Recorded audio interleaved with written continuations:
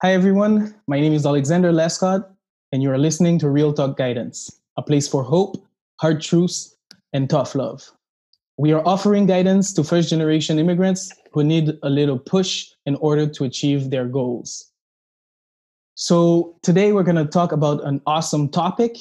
It's inspiration fueling innovation in a modern world in motion, the human touch.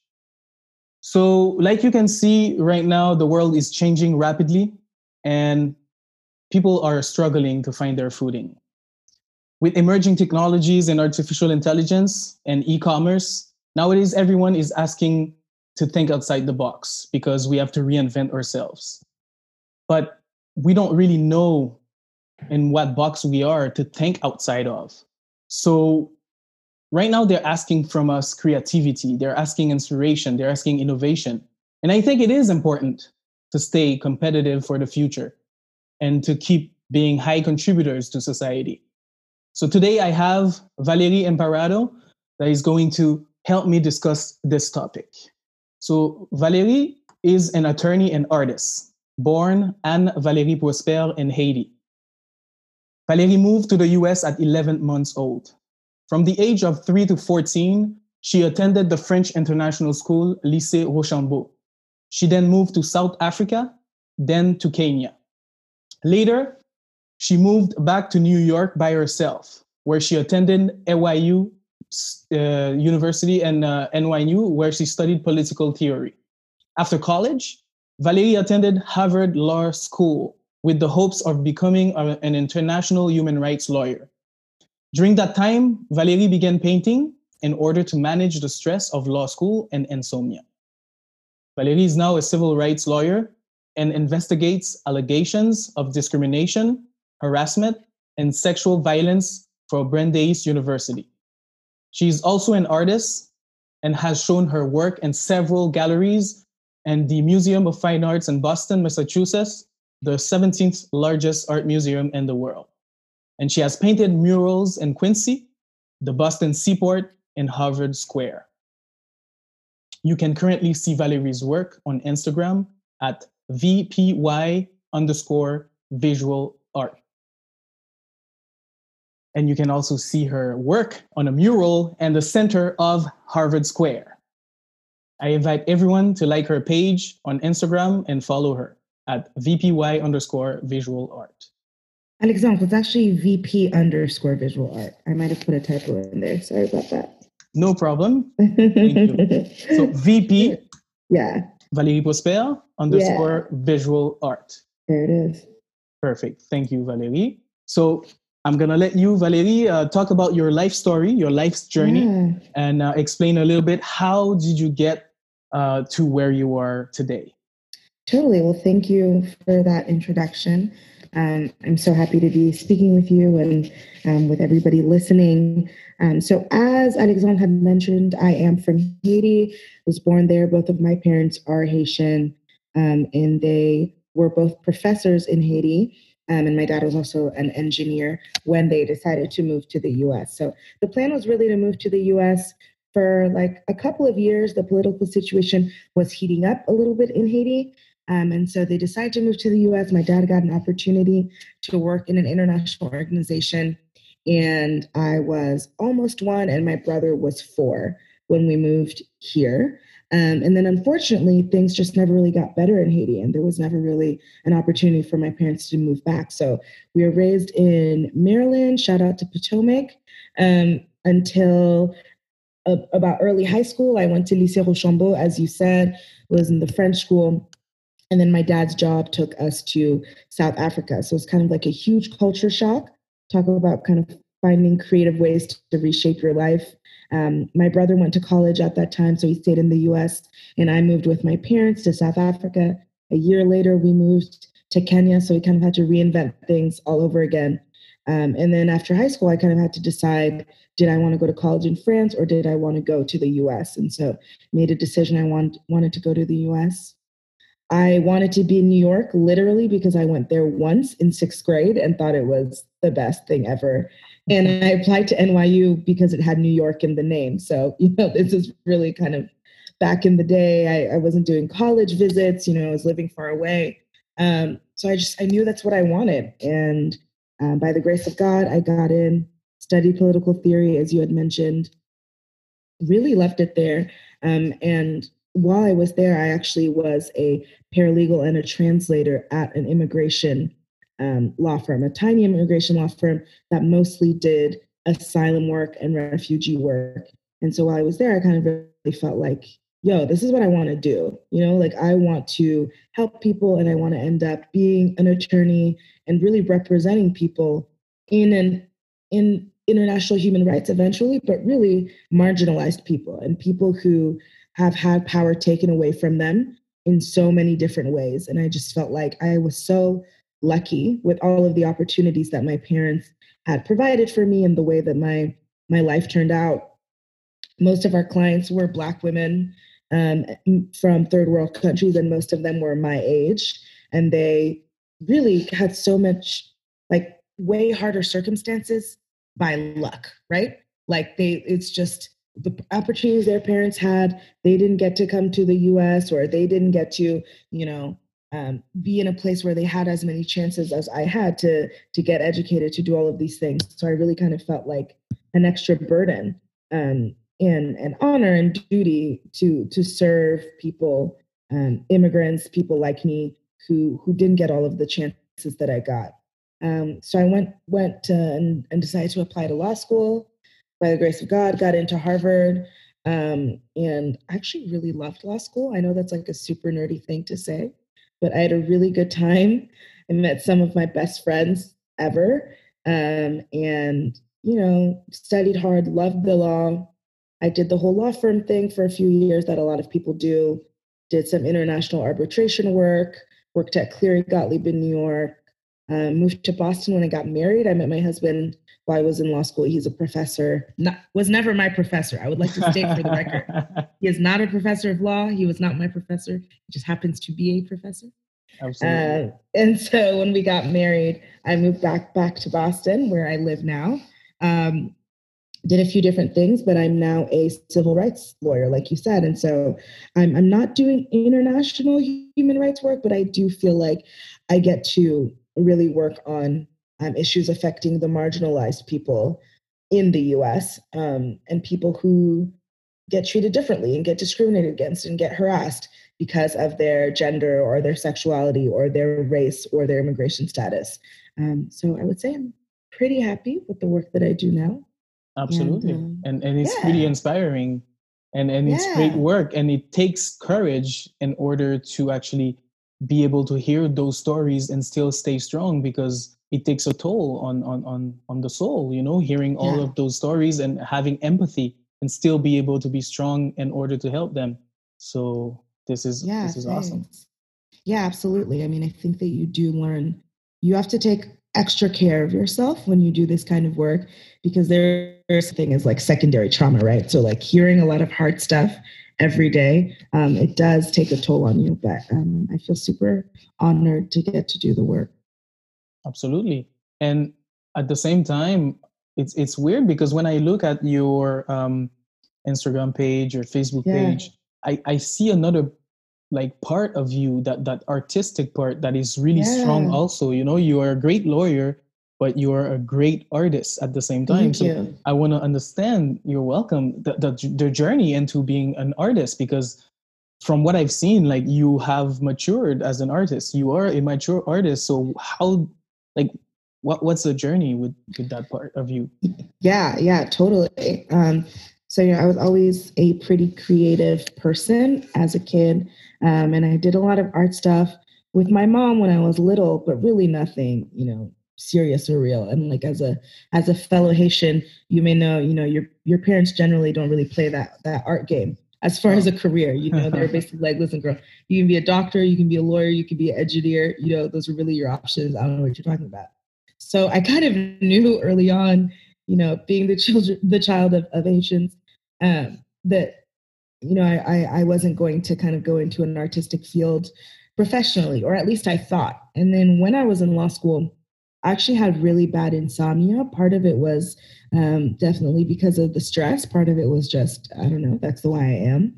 And so I kind of got bored being awake and staring at the ceiling. And so I started taking up art again, really just as a way to relax myself. And it was really just for me, you know?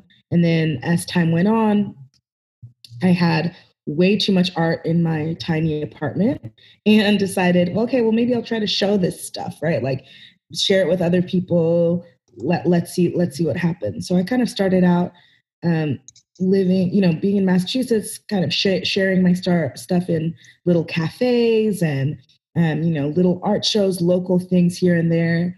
And it really kind of grew from there. And it was something that I never stopped doing because I do have this creative side that I felt was, really important to who I am. And I think I really resonate a lot when you're talking about innovation and finding ways to pivot. I think I realized I am more than one thing, and there is no reason to kind of cabin yourself to one thing. And so like the art thing started going well with Instagram and kind of the advent of social media and being able to share your work with more and more people.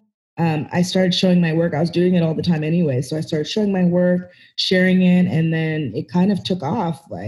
I set up a website and set up, ways for people to buy my work. And then I got some opportunities through people seeing my work, being like, hey, would you be interested in painting a mural for this or for that?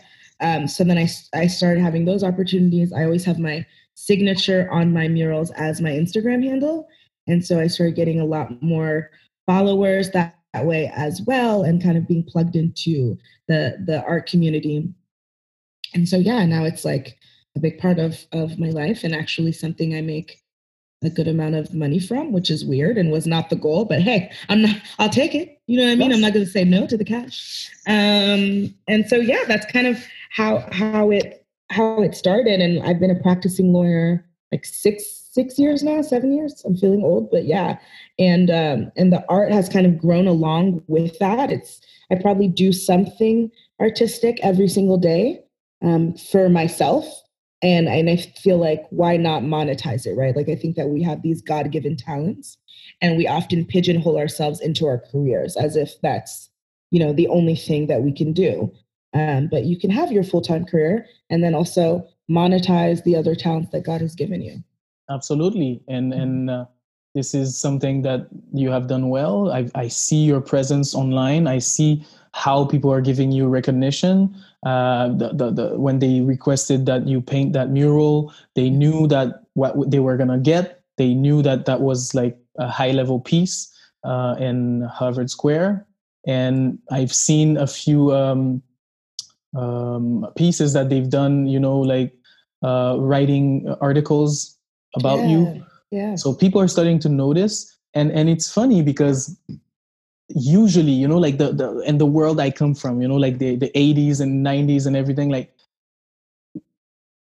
we don't see that often, the corporate world or the lawyer part, and then being as good as an artist and then living both at the same time with no interference. You know what I mean? Like totally. It's innovative, and especially with your handle.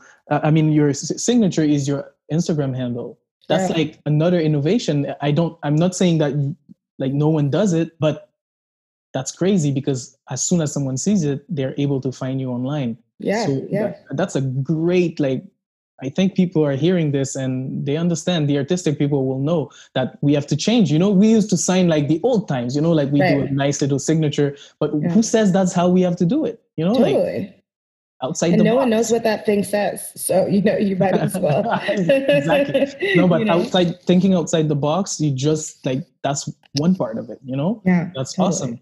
So if you had to give a little advice on people that want maybe to follow the path, meaning that being a professional and being someone that invests time in their passion and monetize it, what skill do you need to have in order to do both and be good at both without one interfering with the other? Like what would you tell them to do?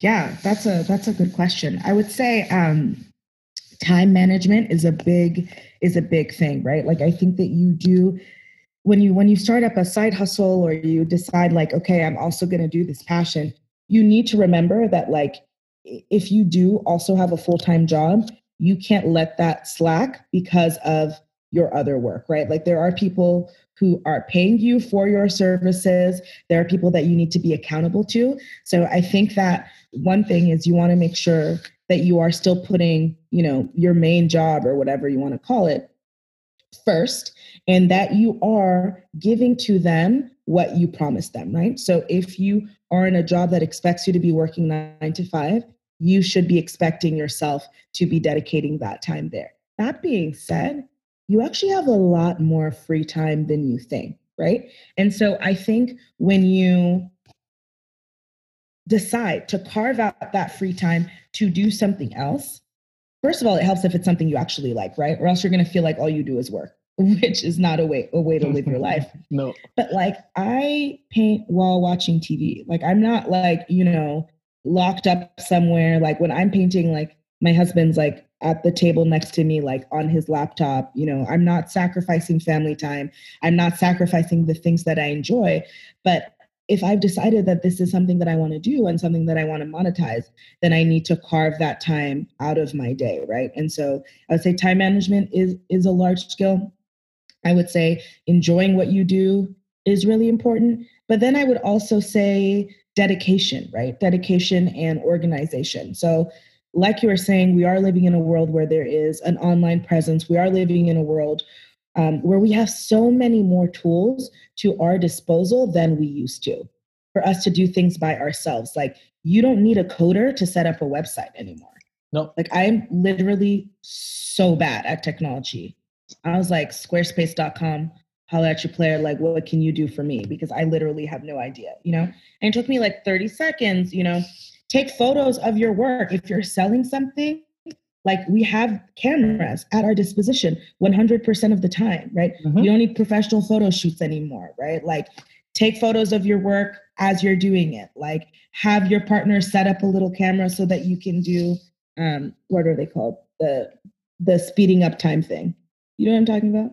Yes. So yeah. Time lapse. Time lapse. There, I told you I'm bad at technology. No. So that you can do time lapse like while you're doing your work. Like if you sell jewelry, for example, or like you're selling clothing, like be your own marketing. Wear your clothes, wear your jewelry, right? Like you don't need professional models anymore. Get your friends to put your stuff on and post on their own Instagrams. Like I think that we are in a time where it's actually so much easier to start our own things.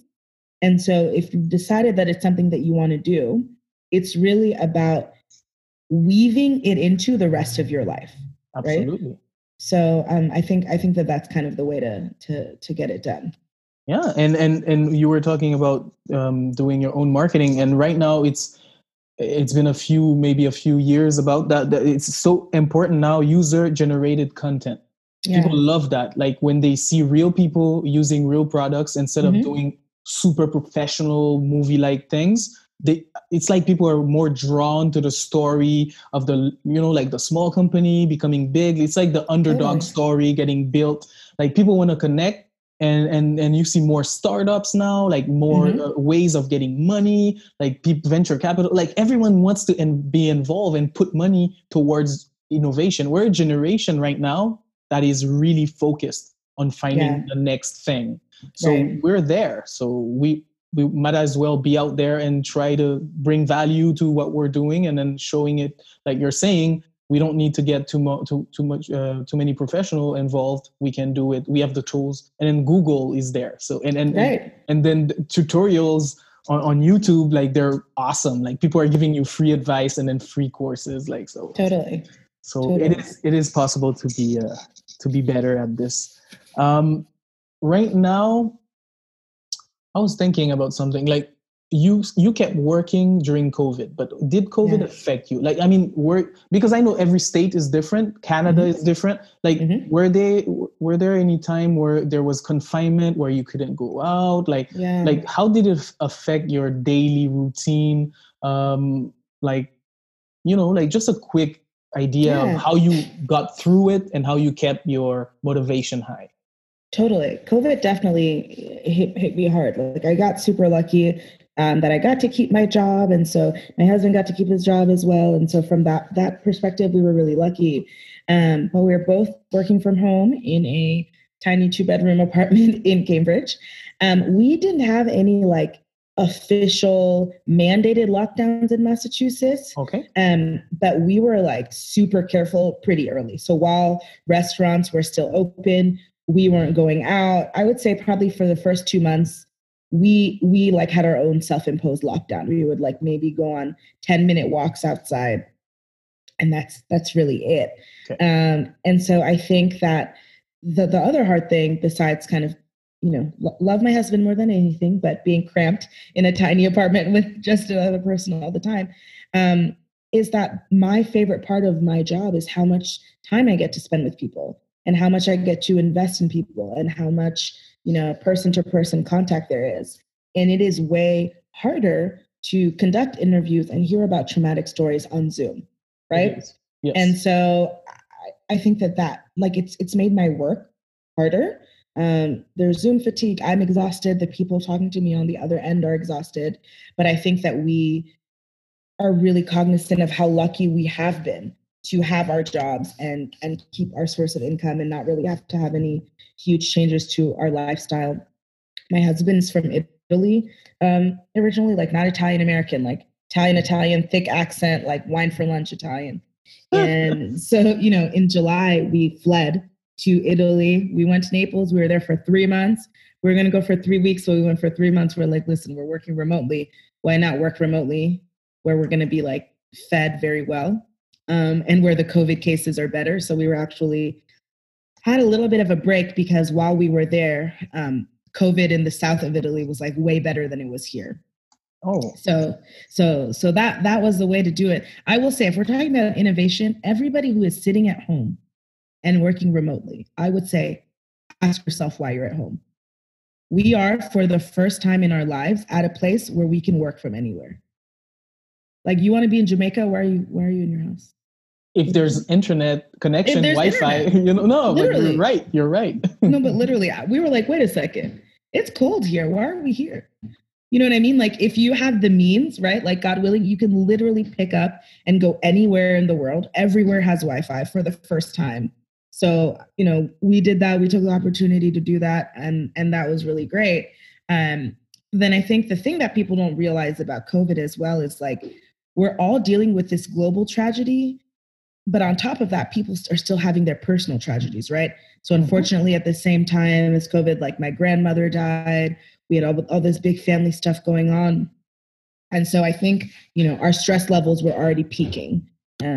So, I've really, what I've done is try to spend more time with God, be reading the Bible more just to keep me together. Cause I will say COVID has been super hard emotionally for me, even though I know how lucky I've been, Absolutely. From a practical sense. Yeah. And it's affecting many, many people in different ways, depending on your age group, depending on your marital status. Like, imagine like a young 18-year-old single that was waiting to live his life where he could connect with others, friends, meet new people. Like, like what I mean? Like, I can't imagine me being a young teenager or a young adult and then not having anybody, being alone. Yeah. Imagine being alone during this time. Especially in Canada, we had like lockdowns where no restaurants, no everything. Like, we would have to stay home, and I feel it. Like, it affects. I'm so thankful and blessed to have a family. I have my wife and my kids, so it's easy to keep your bubble, like your family bubble, and do your things. But I feel for everyone that's like living this time, and it's a hard time, and it's been long, since March. So it's going, but I have hope. I'm optimistic. I know people can get through it, and we can actually make lemonade with any lemon they throw at us. We are Absolutely. Innovators, so I think we can get ahead of it, and we'll find opportunities, because there is opportunity with all of that's happening, opportunity to reach people, opportunity to connect at a different level, opportunity, even financial opportunities, many things. So the world is changing, like I said, and we are looking at a transformation. Things are going to be a little different. People may be working from home for a little bit a longer time, even if COVID is not there.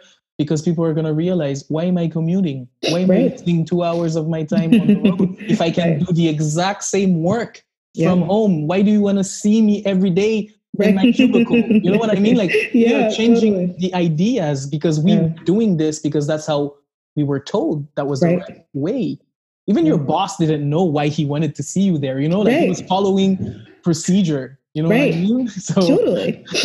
so I we're know. changing. We're changing. Yeah, I feel like that's the one good thing is like the older generation is realizing there's literally no reason for us all to be in the office all the time. So, Just even meetings, like, okay, Yeah. sometimes you want to see someone, but we did meetings. We survived. Or my job kept going. Like Right. we did it. And Totally. then you could even say that we didn't see big differences. We still answer Right. emails. We still do Right. meetings through Zoom. We have presentation, PowerPoint, same Yeah. thing, you know? Yeah, I bet So, people are more productive too, mhm, right? Because now you're working the hours that work for you. Like nine exactly. to five is like a weird, time that was made up for the old system. That's not the way we work anymore. Some people work way better for 5 a.m. to 10 a.m., Absolutely. and then they're done. So And I think then it's great. what we do also is we are cutting the commute time. We're saving a lot of time per week just Right. taking your car and then staying stuck in traffic. That's another thing that I'm happy. I don't like traffic. Yeah, totally. So, but this, like I said, I'm optimistic. I know it's going to be okay. Yeah, for sure. So, I had a question for you. How it's all about like what I've seen from you, and I'm gonna try and explain that really quickly here. Yeah. I think your power, okay, the word that's coming to mind is sensitivity. Okay, I'm gonna explain the definition, scientific definition of sensitivity. It's the property of a living being to react adequately to changes in the environment, and the word adequately is important.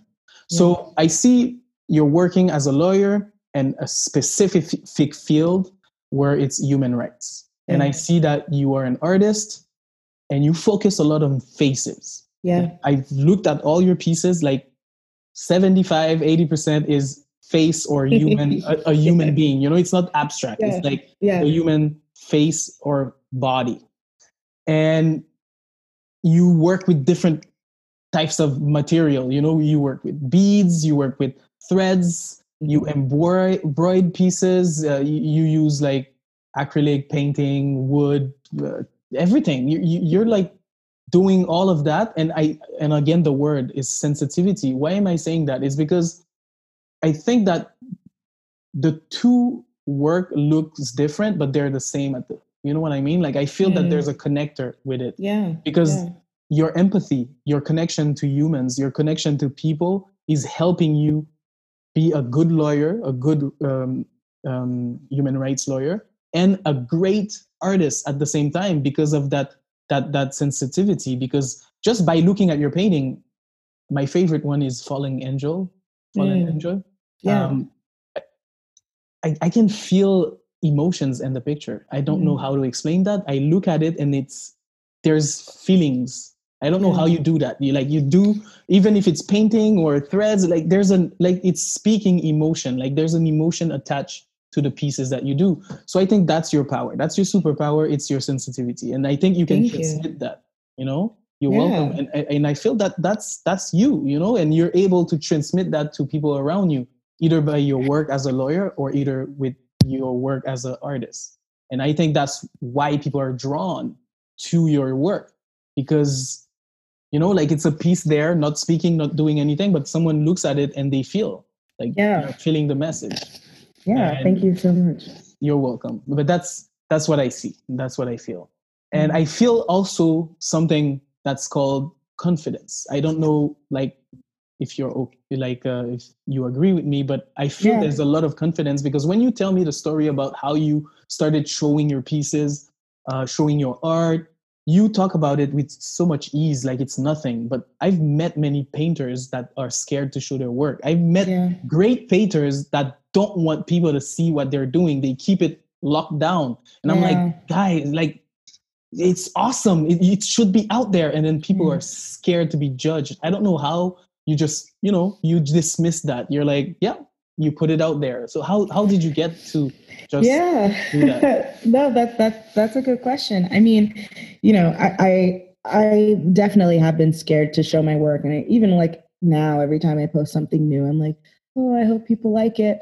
But I think that so one thing I will say, I think that there is a big difference between when your art is your only means of financial gain, right? And when it's not. So for me, the advantage that I had was that I was able to fail in my artwork without it hurting more than my ego, right? Or hurting more than my feeling. Like it was like, I'm still going to have money to have a roof over my head. I'm still going to be able to eat. And so I think that that's already a huge obstacle. Of course, there's still the emotional side, but there's a huge obstacle that like it removes an aspect of fear from your work, because you're able to just do what you want without being worried about the real material consequences. I would say that like, what is it? It's like that quote that's like, courage is not being afraid, it's being scared and doing it anyways.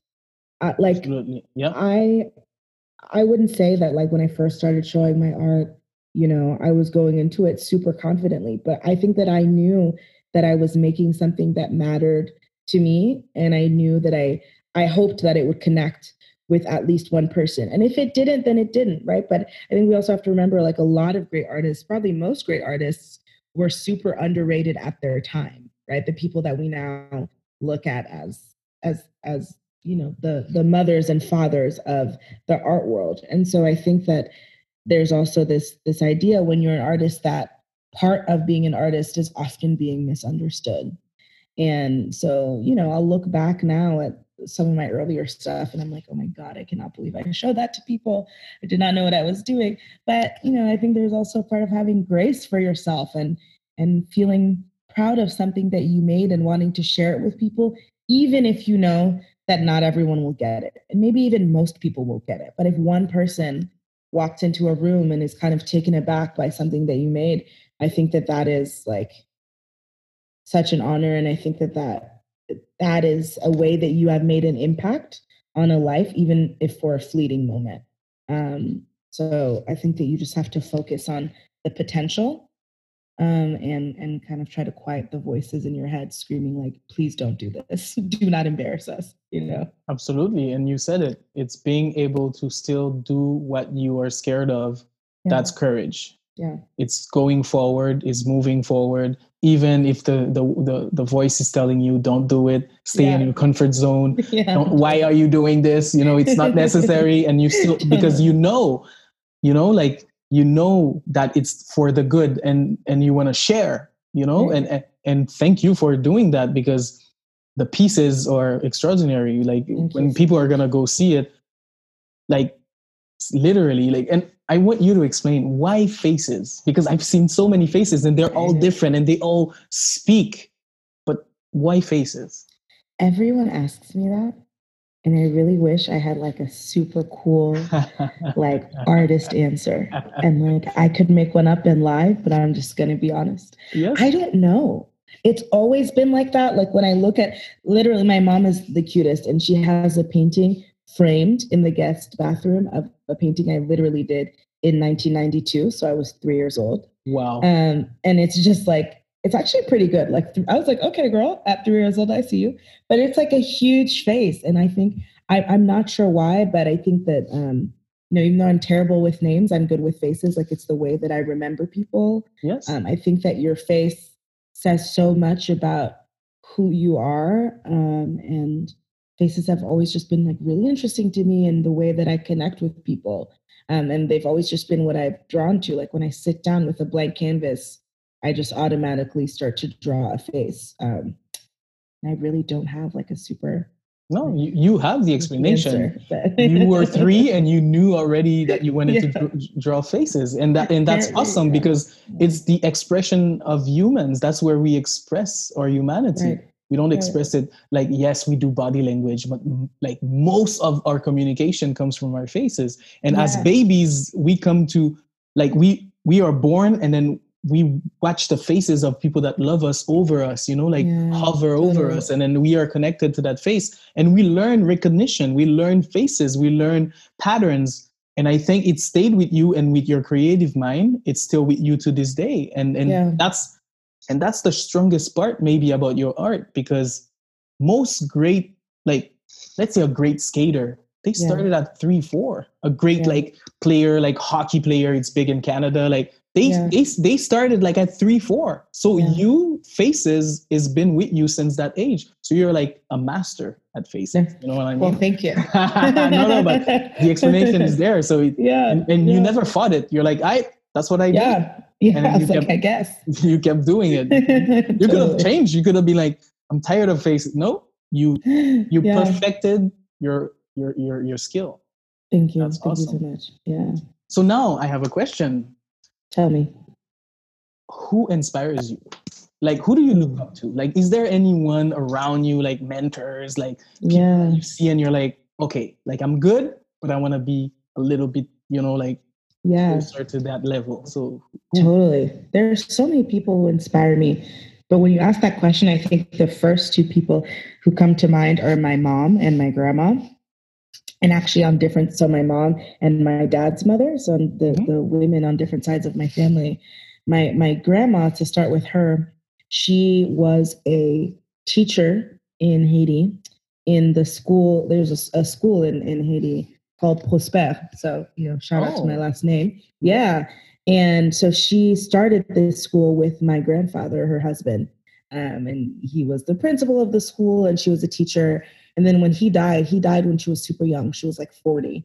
And she kept up the school and like did all of these things. And she was just one of the kindest, most generous people that I know. I went to Haiti. I brought my husband to Haiti for the first time a couple of years ago for my grandma's 90th birthday. And I swear at least 300 people just like rolled in and out of her house all day just to say happy birthday to her. She was such a pillar in her community. And to me, she was like the definition of grow where you're planted. Like she knew that her purpose was to give to the people around her. Like when I was getting married, I was like, oh, grandma, where's my mom's wedding dress? Remember, this is not her daughter. This is her son's wife. I was like, oh, do you know where my mom's wedding dress is? I want to wear it for like the rehearsal dinner or something. She was like, oh, I gave that away to somebody who needed it like years ago. I did this like leadership program. I met this Haitian guy who at the time I was probably like 28 or something. I met this Haitian guy who was like 45. And he was like, I'm from Haiti. I was like, oh yeah, me too. He said, really?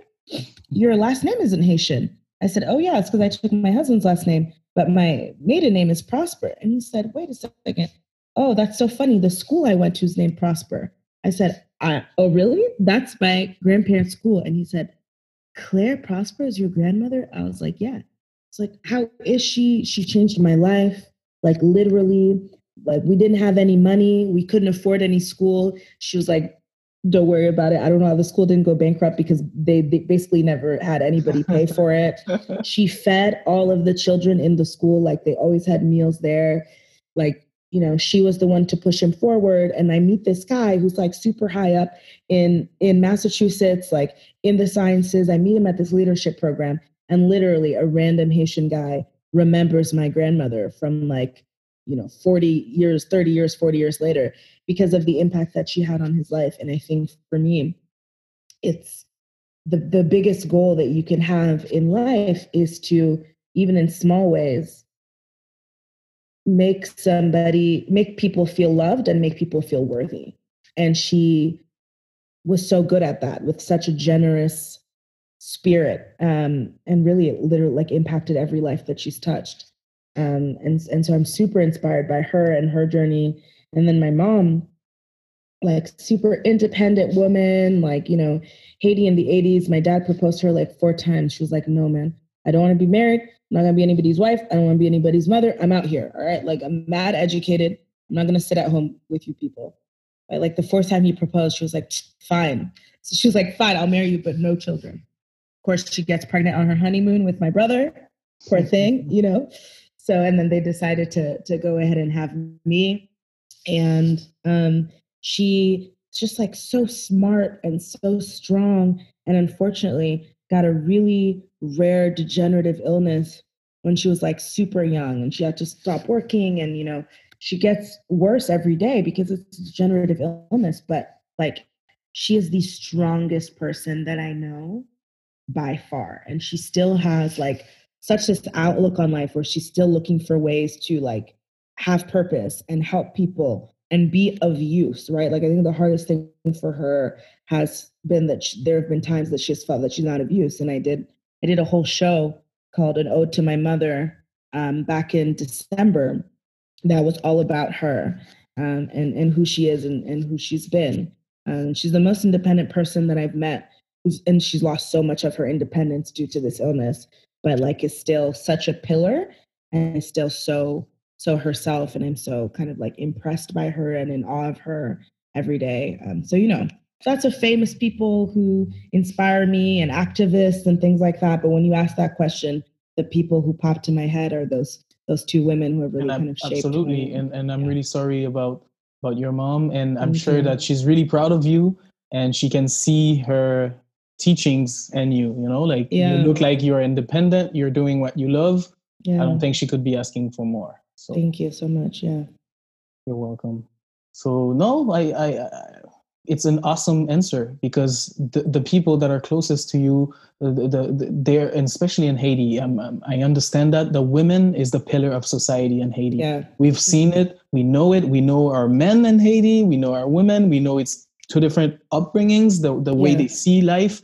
And I've always seen women as a force. And I think they're like the whole potomitan, they call it in Haiti, like the pillar of our society. So it's awesome that you have that in your life. And like you said, you've met people that didn't have that, and you feel for them, because you know how important it is to have great minds and people to look up to around you and your family. Right. And people that don't have that, you understand why it's hard for them to actually do something better than what they're doing, because unfortunately, if you don't have that motivator, that person and giving you love from the start, it's hard to be an adult now and then believe in yourself, because no one else believed in you the way they believed, So and I can feel it, because I had that, I had that structure, I had that love, like it's indescribable. And that's why I understand why you are drawn to giving back and helping. So right now, you are at a state in your life. Where do you see yourself in 5 to 10 years? Like with the whole world changing and everything, like this uncertainty. But I know, talking to you right now, like you have your plans, you know what you want to do. Like, what's your outlook? Like, how do you feel about it, about the future? Yeah, I feel super excited about the future. I feel like we are at a very difficult time in our history, but I think that that's also like a time of reckoning, right? Between racial justice and everything that's been going on in the US, and police brutality in general, with things that have been going on in Nigeria, and the pandemic, and people losing their jobs, and realizing, how at least in the US, the financial system and the social nets are really not there to support people. I think that we're like at a shifting point. And so I think that I have a lot of hope for the future in general. As far as myself, hopefully some babies running around the house that I'm, yelling at and chasing after and making do homework. I see myself continuing to work in the field that I love, whether it's civil rights in the US or ending up doing international human rights work. My husband and I have both like lived in a lot of different places and been super open to moving all over the world. So I have no idea where we'll be living. But I think that is another cool thing about, like you were talking about, innovation and the digital world, is I really feel like in 10 years, I'll be able to do anything from anywhere. And we'll have so much more flexibility in making my life work for me, and the way that's shaped, and making work for me, and hobbies work for me. So yeah, I'm super hopeful. I think it's going to be one of the easiest times to quote unquote have it all. Absolutely. And then at the same time, you still are able to impact as many lives wherever you go, because humans will be humans, and they need that, like that band-aid for the soul. Everyone's hurting somewhere from something. So if we can actually bring a little bit of help, easing the pain, and trying to maybe uplift people, inspire people, give them that courage that we were talking about to move forward, and that confidence, I think that's a big thing. And then, because everyone has their own needs and their own wants, but the only thing we all have is the same fears. So if we can take a little bit out of the fear and give them a little bit of hope, they can actually create their own passions and do great, Yeah. So anywhere in the world. And with the digital age, you could be in Africa and still affecting someone in the US or South America, So it's a great time, like you're saying, a great time to be alive. So we're enjoying it. Yeah, for sure. So what is your take on spirituality and beliefs? So how important is that for a human? Like, I know it's important for you, but what would you suggest? Because in the world that we're living, it's sometimes taboo to talk about religion, but now I'm talking about spirituality and beliefs, like deep down in your mind. Like, what would you say? Yeah, I think it's super important. Frankly, I don't know how people who don't have a spiritual life do it, because like life can be super hard. And I think, I can only speak from my own experience, but like that's certainly been an anchoring. Faith is super important to me. I didn't really become like a religious person or come to faith at all until I was 19. So it's not like something like I grew up that way and I just did, what my parents raised me to do. It wasn't like that at all. And so for me, the most important thing I think for people is to have a personal relationship with God, right? Like I think that there can be great structures within, traditional religion, and that like church is super important in creating community and being in a place where you can be with like-minded people. But I think that the core of it is really your personal relationship with God and how much you invest in that. And, I think for me, that's been kind of the only overlaying constant of peace in my life, with all of the turmoil and with all of the changes, right? And I think that like people often have the misconception that like if you have a faith in God, life will be better. But I actually don't think that that's true at all or biblical. It just helps you deal with life better, right? It doesn't make life itself better. And so I think it's super important for people to invest in their spiritual lives.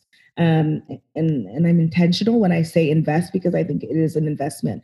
I think it's one of the things that's the easiest to leave by the wayside when you're busy and you're running around and, the other demands of life are calling at you. But I think it's like an imperative part of self-care and of purpose. Like, I think when we were talking about the confidence thing, there is a different kind of underlying power that comes with a belief that your life has purpose, and a belief that you're not doing everything by yourself and for yourself, right? Absolutely. And so when you have that underlying purpose, and when you have that belief that you're doing things, or at least trying to do things out of an overflow of a personal relationship with God, it helps you move forward even when you're scared to do things, right? Like Moses had a stutter and he had to be talking to Pharaoh. He was out there like scared, you know what I mean? And so I think that like, for me, that's certainly been imperative in my life. And I think it looks different for a lot of different people. I really have a problem with the idea that like, faith has to look the same for everybody, or the idea that like, even that Christianity looks like white evangelical American Christianity, because that's not what it looks like to me. But I think it's about being rooted in your personal relationship with God. And if that's across time, cultures, different expressions of love and of spirituality. Absolutely. And you said something, a key thing is when people think that they can put everything on their shoulders and they're alone facing the world. And I've met, friends, people that take everything upon themselves, like everything that's happening, it's on them. And then I tell them, like, just with a little bit of spirituality, you could just take some of the weight and share it with something bigger than yourself, and take a little bit of the weight. Why are you keeping all of it on you? Like, just let it go, like give it back to the universe. Like, but no, sometimes, and it's okay because it's a process. Like you said, Right. it has to be an investment. The same way some people spend all their money and don't invest or don't put it in savings. It's the same thing. It's a conscious action. You have to put yourself into that mood and to that mindset. And thank you for sharing about this. Of course. Yeah. So you were talking about leadership, and I've been doing my own journey in leadership. I would like for you to, if you have any, share a few books suggestions, like that have impacted you, like a few titles. Okay. I would say the two big ones that come to mind are Just Mercy. It's about Bryan Stevenson. He's like this incredible lawyer. He graduated law school at like 22 and then moved to the South by himself to start representing people on death row. And so even though, you don't think, when you think of that book, you don't think of it necessarily as a book about leadership. Like, to me, the amount of leadership and confidence it takes to take on like that big of a burden and do something that serious, to be representing these people at the age of 22, like straight out of law school, is just insane. So I highly recommend it. Super inspiring. He's one of the people that really inspires me too. And they do have a movie out, but definitely read the book. And then another one is a negotiation book. I feel awful. I forgot the name of the author, but it's called Getting to Yes. And it's like a more traditional leadership book, but it really talks about negotiation strategies and the way to kind of get people to get onto the same page as you and show them why they should be invested in the same things that you're invested in and want the same outcomes that you want. Absolutely. Two great books. I've heard about Getting to Yes. Didn't read it yet, but it's a book I want to read, especially on my leadership journey here. Just Mercy. That's awesome. So I'm going to look at that. Yeah. And thank you for sharing. Sure. So another question I ask is about financial confidence. How important do you think of a person's financials are? Because every person has like a way to look at money. Some people think it's more important than others. Like, what's your take on that? What's your take on financial confidence? That's a super hard question. I mean, I think that, it's hard when you talk about money because it really depends on the opportunities that people have had, right? And so we know that how much money we have is like not at all often related to how hard we work or how much money we deserve. It's often related to like a bunch of different societal factors. And so I think that to the extent that you are able to save money and provide for yourself as far as the necessities, that's something that is important to try to do as young as you can, right? Like, I think sometimes young people feel like, I'm young, I want to live my life, I want to take these trips, I want to do these things. I definitely think it's important to carve out a little bit of money to do at least like one big fun thing a year. But I think that we do make a mistake when we wait too long to start saving or to start being financially literate. And there's so many free resources online about financial literacy, about saving, about investment. And I think that, as a general matter, we tend to just not think of those things until we're older. And I think that like the younger you learn about those things, the easier it will be to manage your money. And it's not something that's taught in school. It's not something that a lot of our parents teach us. So, I would definitely recommend people kind of looking into those things for themselves. But at the end of the day, I don't think that money is particularly important as long as you can provide the basics, right? Absolutely. Kind of like Maslow's hierarchy of necessity. If you have the shelter and the food and the safety, then the rest of it is really up to how you want to live your life.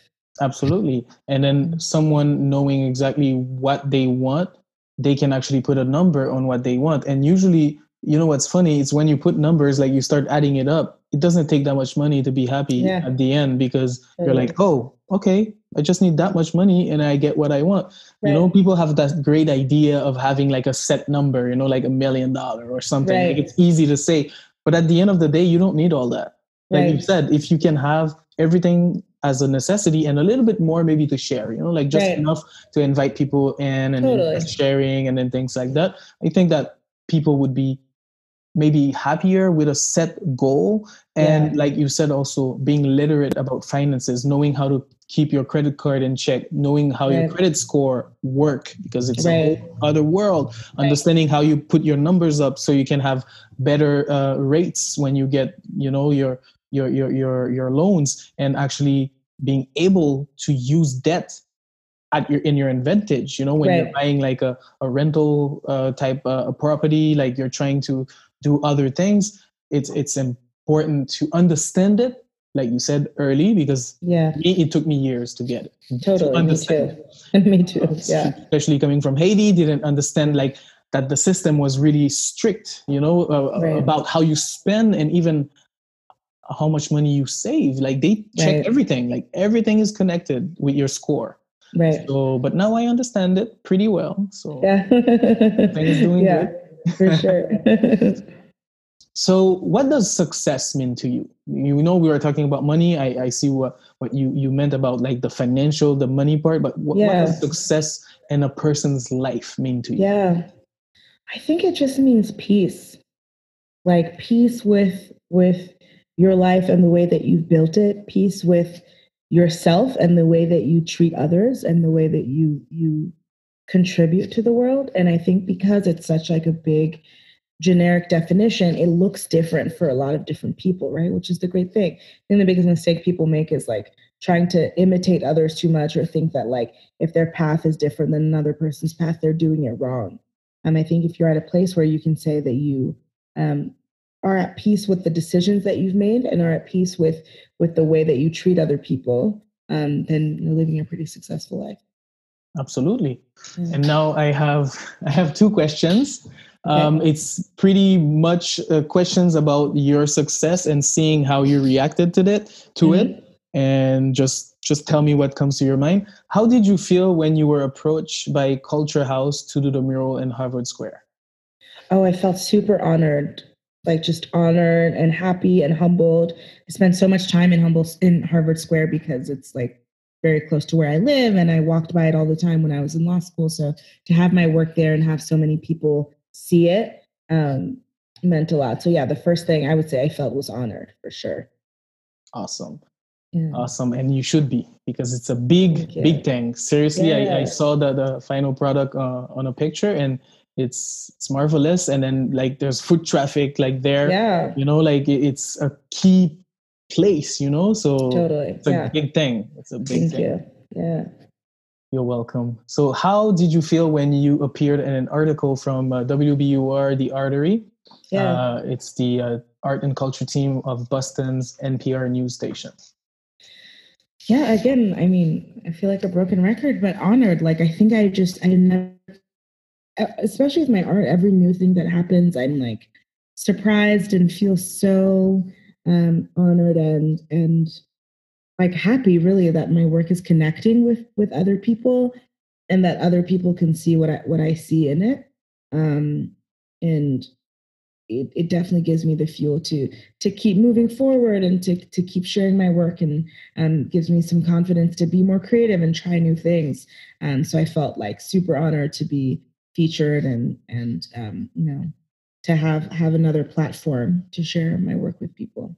Absolutely. And just going back to Maslow's pyramid of needs, is you're you know, you're reaching some levels there, you know, like getting the appreciation and recognition of your peers. That's pretty high in the pyramid. So not everyone has that, you know, so cherish all of that, because you are doing good, and I'm sure that you're bringing happiness to people around you. You're sharing back, and I can see it, you know, in your work and how you do. And that's why people give you all of that attention, because they see the genuine, like, want to help, you know. It's not something that we find really easily in this world, where it's all superficial and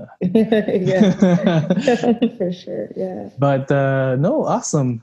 So if you could go back in time, and you had to give your 20-year-old self some advice, like you could talk to you and knowing what you know now, you know, like with all this experience, what would you tell a 20-year-old self? Oof. I would probably say you're doing the best you can.